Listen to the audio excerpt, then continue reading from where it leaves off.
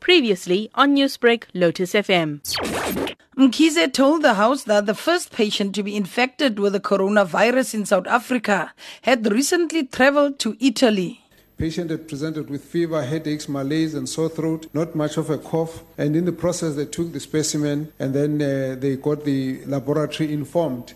And this has been tested positive. But in the meantime, the patient was asked to stay on a voluntary home quarantine. The minister says the doctor who examined the patient in Kwazulu Natal has also been isolated, while the group which travelled with the patient are also being traced. Now we've got a whole team of our emergency operations center has gone to identify all the contacts, interviewing the patient and the doctor.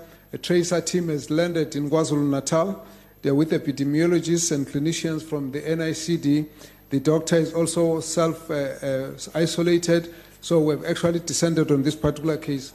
We're now tracing the others who may have come back, so that we must then start widening the net to reach out to all those who could have been exposed and are at risk. DA MP Siviwe Gwarube, who called for the debate, wants the Interministerial Task Team's decision to repatriate the over 150 South Africans from Wuhan in China to be tabled, scrutinized and adopted by Parliament.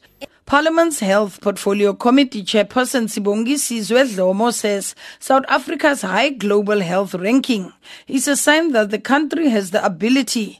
The Global Health Security Index for 2019 report revealed that South Africa is ranked number 34 out of 195 countries. It is ranked above average of most of the indicators used, namely the prevention, detection and reporting rapid response health systems and risk environment. This gives confidence that the South African government, through the National Department of Health, is doing all within its power to strengthen its health systems to safeguard the public from the outbreak of any other form of infection. Meanwhile, South African National Defence Force members will be involved in the return of 151 South African citizens from Hubei province in China, which is the epicenter of the outbreak. This is reflected in a letter from President Cyril Ramaphosa to National Assembly Speaker Thandi Modise.